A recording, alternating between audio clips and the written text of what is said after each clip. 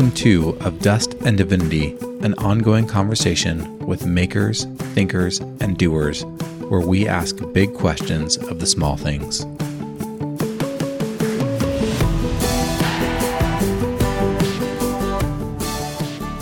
You know, the experience that I can speak best to is my own.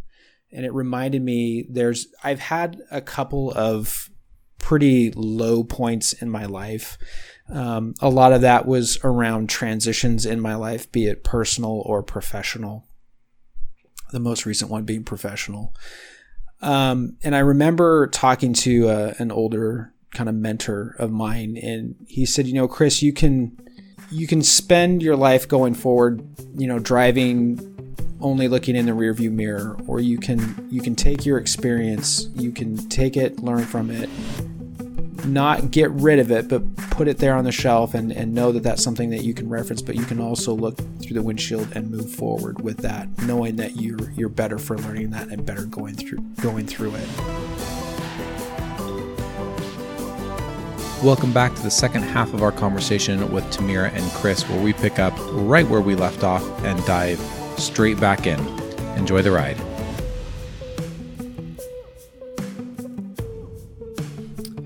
Yeah, Tamira, can you unpack, like, what is it for you that is uncomfortable? Is there a particular, is it like one or two particular things, or is it just kind of this overall feeling? I'm super curious about that.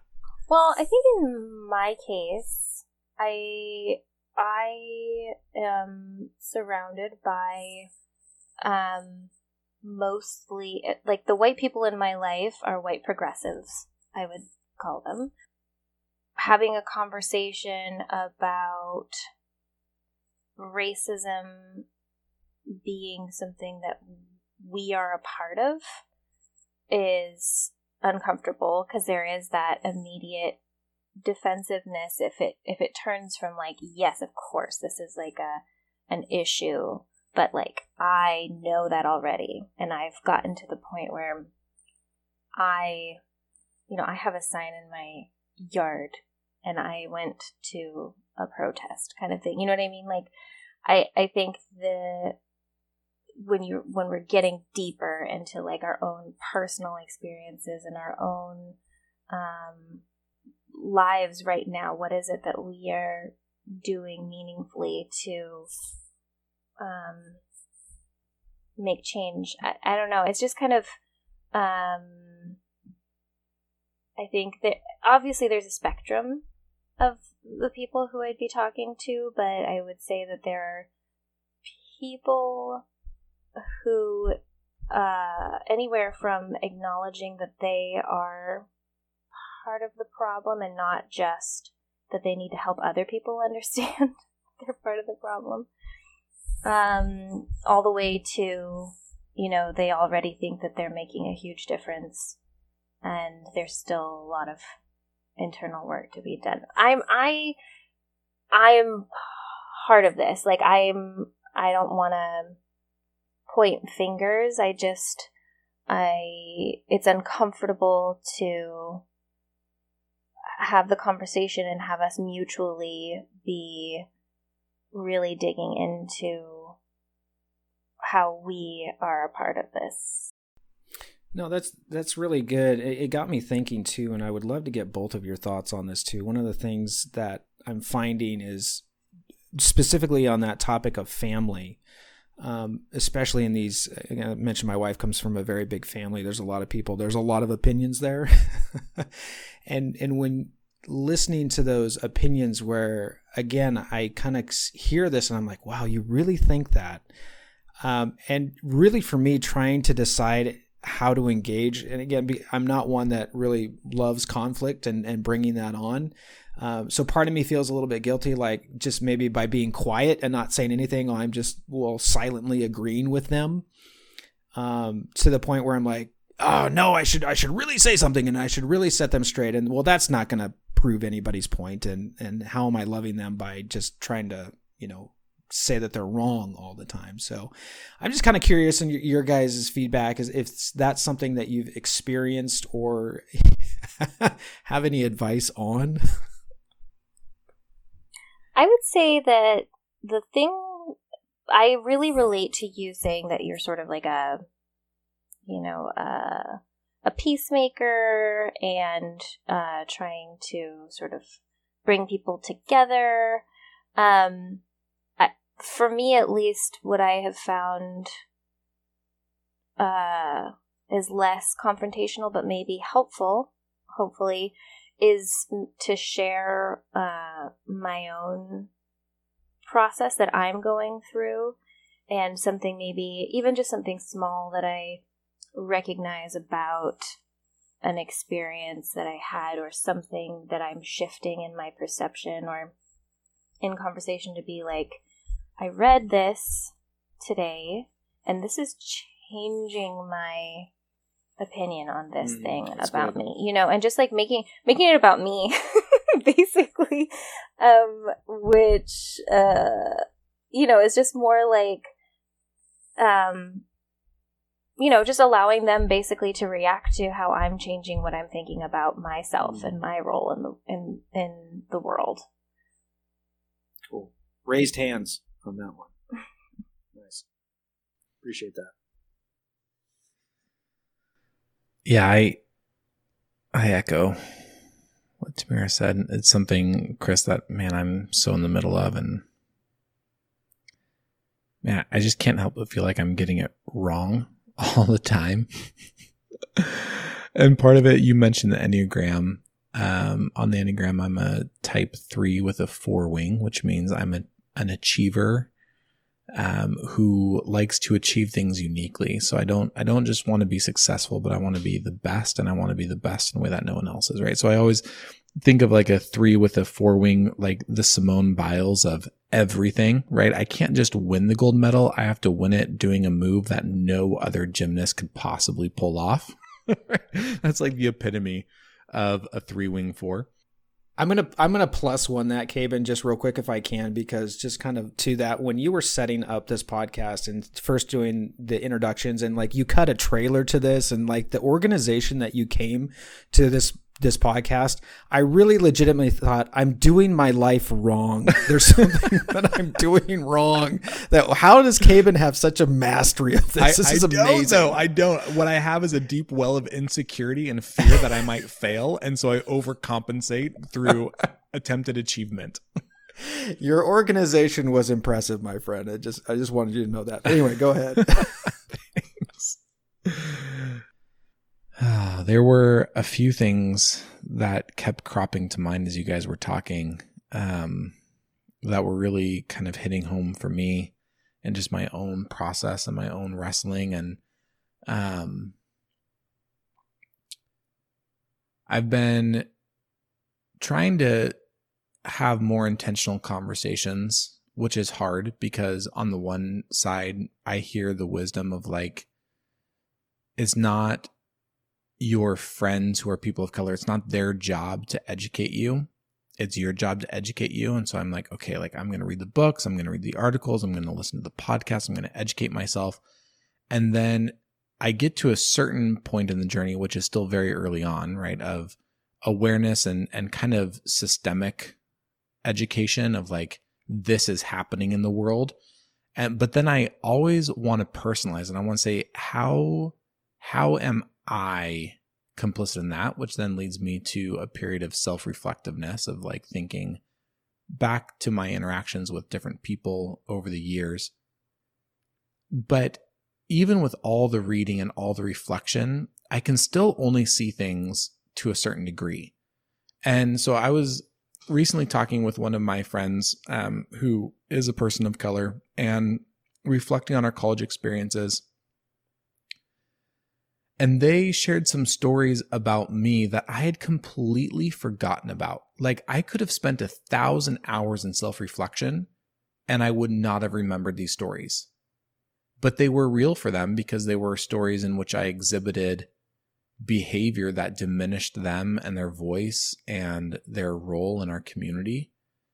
And so, you know, I lamented that. I apologized, and, you know, we made amends, but there is a certain degree where I needed those things to be spoken into me. But And so for me, that's part of the journey. And I wrestle with that because like, I'm also told like that shouldn't be part of my journey, right? Because don't put that burden on other people. And I don't always know how to resolve that. And that's just kind of a hanging thing in my head right now.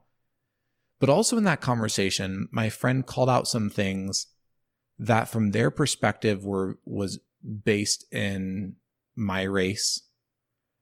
But then I'm also like, and this, Tamir, this gets to what you're talking about, like that defensiveness. And this is me just really trying to be just completely transparent with like, I have nothing to prove here and I have no reason to defend myself. I'm just a broken, fallible person.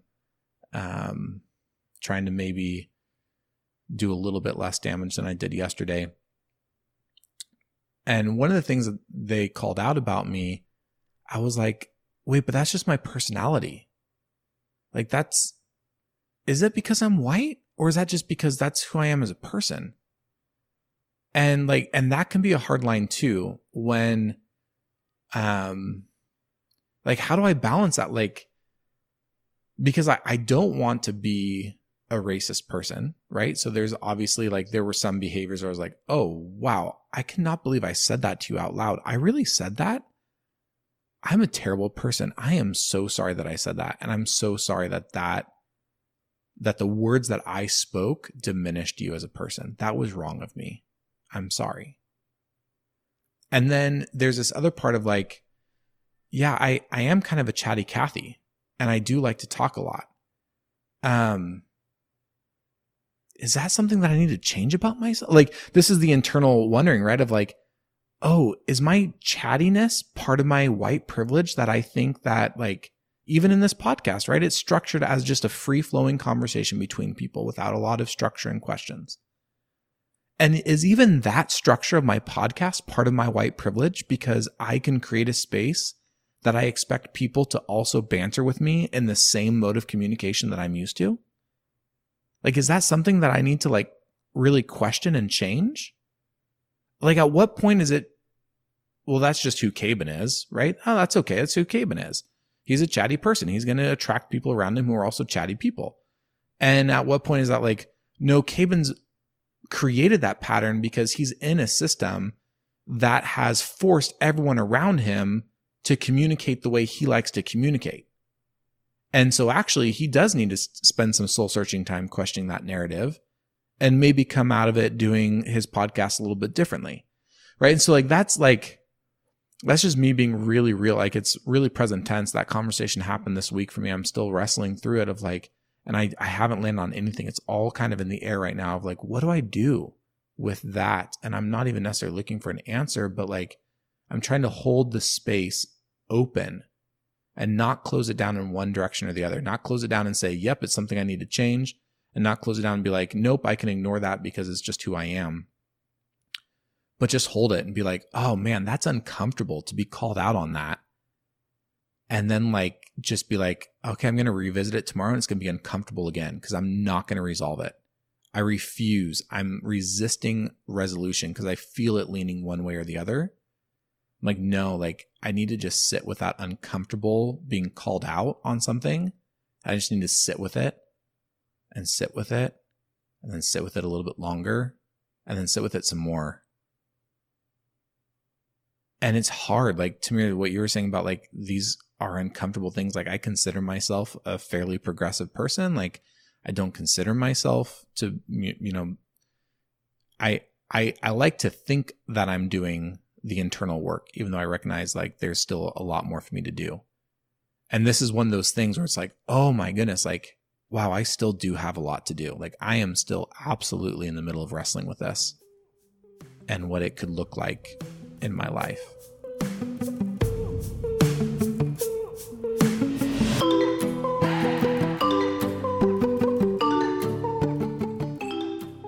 If we're all just, being honest or whatever, coming on a podcast and talking about these things is horrifying to a certain degree for me.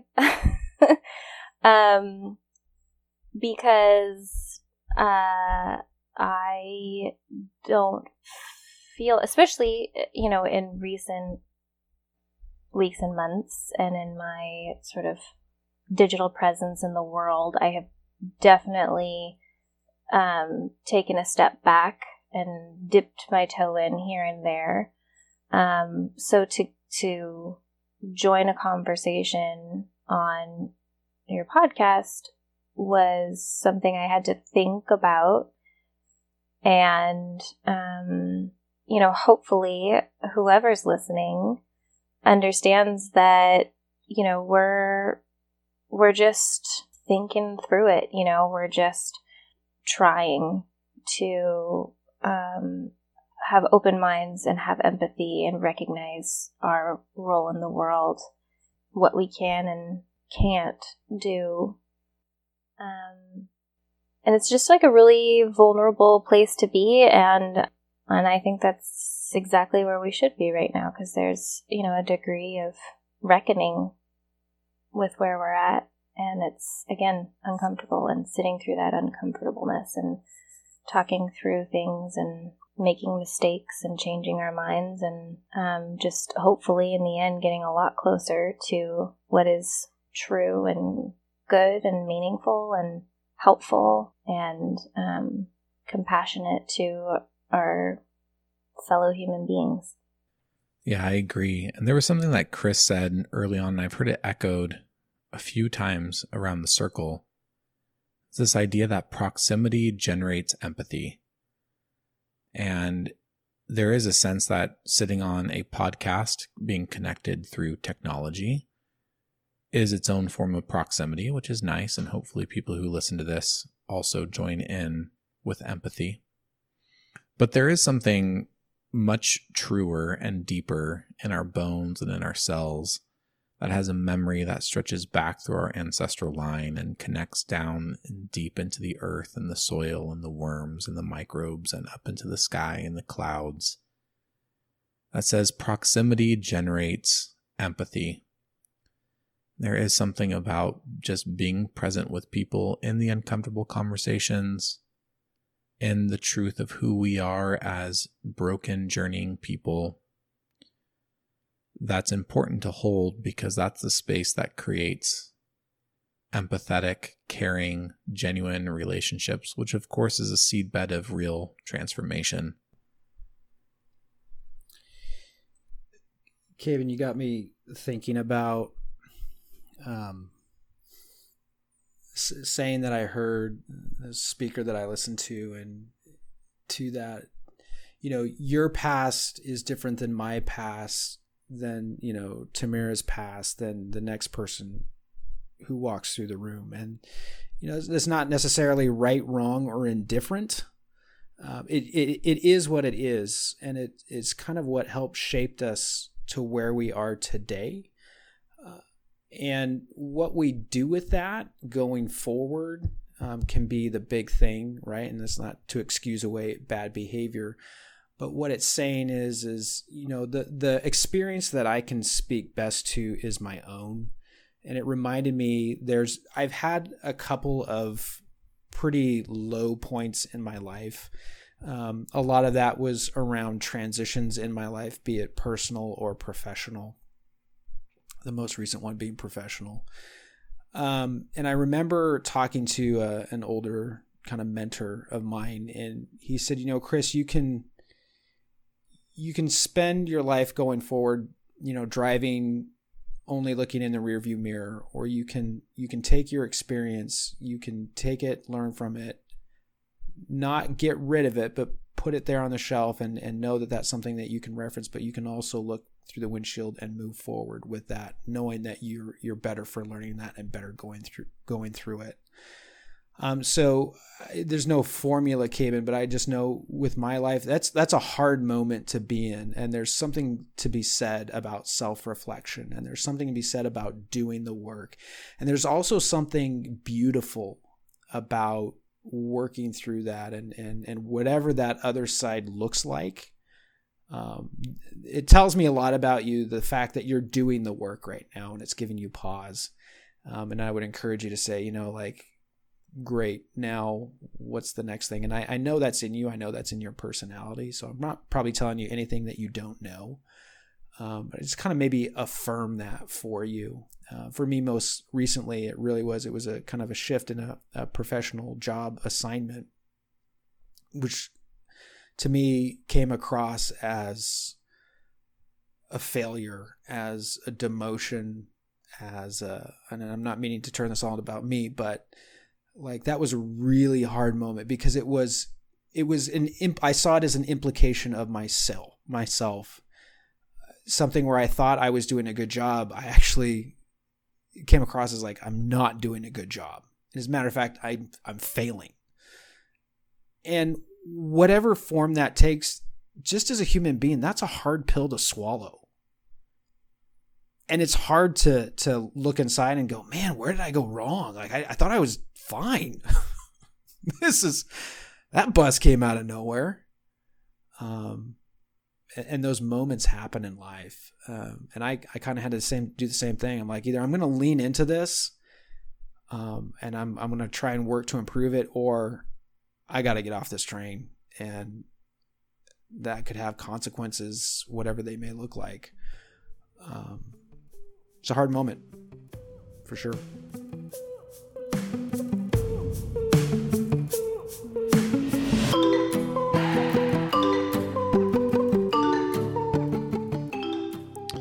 See, Chris, now you got me wanting to talk all about shadow work and true self, false self, and that internal world. It's become my morning coffee, so to speak. It's become the familiar comfort. Because, of course, I failed out of ministry because I was told that my personality is disqualified from Christian ministry, which, being someone who thought my whole life was going to be about that, was pretty existential to deal with. And there's nothing to hide. I was too ambitious is what it came down to. And the community I was in has some spiritual abuse in it. And part of that spiritual abuse was saying that there are certain personalities that are more loved by God than other personalities. And certainly ambitious people are least loved by God because ambitious people are greedy people like businessmen and entrepreneurs. And God doesn't want those people. And that became my relationship to the church, was kind of being kicked out of it because of how I was made as a person. Which then, of course, sent me down a deep path of shadow work, of exploring my shadow. And first, of course, resisting it, and then coming to see it, and then coming to embrace it, and then coming to sup with it and dine with it, and coming to befriend it, and slowly now coming to be a co-worker with myself and all my failings. I don't know if it's fair of me to drag you guys any farther into this mud.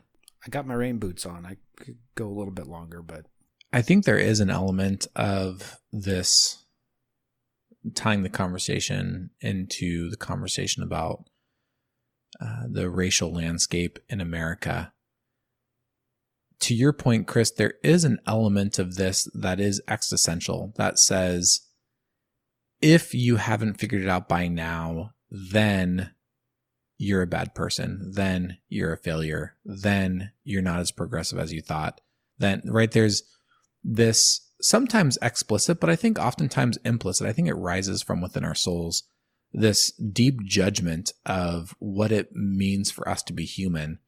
And a real threat that says, if I change my mind on this, if I concede that I did in fact miss this, then I lose a part of my humanity.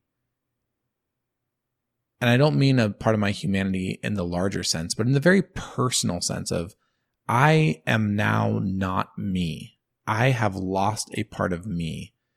Not because I like the things that I realize that I've subconsciously agreed to, right? Like, so let's say I recognize, oh, I have implicit bias against people who smoke marijuana with dreadlocks. I don't know. I'm just picking something.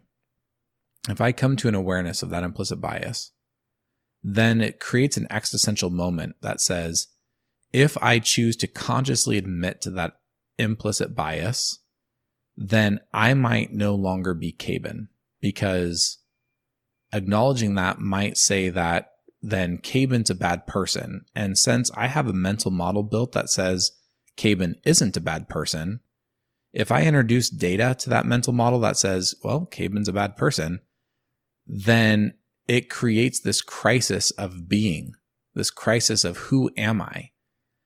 And that happened to me in ministry, right? I built this mental model that said Caben is good at being a Christian. And I had a lot of data to back it up. And then I was confronted with this scenario where I was told by external voices, Caben is bad at being a Christian. And it created this crisis of being that I've been in the middle of that crisis for 2 years. Actually, I'll say that I'm out of the crisis. The crisis I might describe as a storm on the ocean. And I'm no longer in the storm, but where the storm dropped me off is in uncharted waters, right? And I'm definitely not trying to get back to the harbor I was in before. I'm way past that. But I also don't necessarily know where I'm going, which doesn't necessarily make me uncomfortable. It just makes it different. And there is this sense of like, okay, this conversation about race and what it means to be white in America and participate in these systems creates a crisis of being. And that's a hard place to be, right? Like, it's not as hard of a place to be as like worrying that you're going to get shot for walking out your front door. So I'm not trying to compare those two things. But it is still a hard place to be. And it still is not a comfortable place to be, back to your point, Tamira. And I think it generates empathy in me when I acknowledge it as a crisis of being, because I can say, oh, I know what that feels like. And that sucks. That feeling sucks. And if that's how you're feeling right now, I care a lot about you. Caben, one thing I would maybe add as an additional perspective to what you were just describing, and that sort of feeling like who you thought you were, changes, or, you've got this new input of data and there's this crisis and this acknowledgement of a bias. I would suggest that inputting of data and that crisis is also a part of you, and that it's not happening outside of you, and that, the Caben, the picture of you and the understanding of yourself needs to include the fact that you are reacting in the way that you are, and that you are, that you've gone through crisis, and that you have acknowledged something about yourself, that's also a part of yourself. I'll say too, there's an interesting thing that happened, kind of going back to the whole COVID thing. When we first started with my company, working from home is basically the standard operation, and our leadership of our company sent out a survey just to say, hey, how are you liking working at home? How's everything going? Give us your feedback. And after, 2 or 3 months into this, the survey was sent out again, and I really appreciated it. And there was a lot of freedom, I think, in how our CEO framed it. I thought it was pretty wise. He said, look, we're going to send this survey out again. I've gotten some feedback from folks that, what they originally said 2 months ago isn't necessarily how we're feeling right now. So he said, we're not politicians, right? We can change our minds. We can get data. We can look at the data. We can analyze the data. And if it's leading us to a different conclusion, we can say that. We can go ahead and gather that and say, no, I've actually changed my mind. I've had a change of heart. I've received the data. I've analyzed it. And now I've come to a different conclusion. And there's no shame in that. There's nothing wrong with that. So kind of having that was kind of a light bulb aha moment for me of like, oh yeah, I'm not a politician. Like there's nothing really writing on this if like I've gathered data of whatever and kind of came into your point, this implicit bias of like, well, that's true. I do that. I don't like that. I want to change that. I don't know how, maybe at this point, but this data that I gathered that I thought one thing originally, no, I'm going to change my mind. And there's a certain amount of freedom in that, which I believe can lead to a healthy type of growth. And that's our show. Thank you so much for joining this ongoing conversation as we seek to unearth meaning in the everyday stuff of life. For show notes or to connect with this community of seekers, visit us online at www.ofdustanddivinity.com. Join our Facebook group, which is called Of Dust and Divinity Podcast Community, and engage us on Instagram at Of Dust and Divinity, all one word. Hey, and if this conversation was meaningful to you like it was meaningful to me, leave a rating and a review on your favorite streaming platform so that more people just like us can discover this podcast and join in the conversation themselves.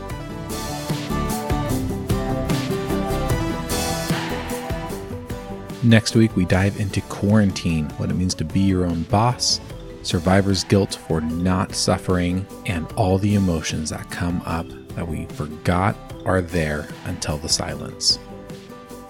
My 20s were avoiding my past and then trying to maybe medicate myself. And I have a tendency to be a workaholic and be overly ambitious and really focus on things that can distract me from healing myself. So in my 30s, that's where I'm at now. I at like 28, I started to really kind of look at myself and say, okay, you've got on paper, everything looks great. You've got everything. I checked all the boxes, but I had insomnia. I was struggling with depression. And I kind of really started to read some books about childhood adversity, and I started to go to therapy. And now I'm at a place where I feel calm. I feel good because I've faced things that I haven't wanted to face, and I've done a lot of healing.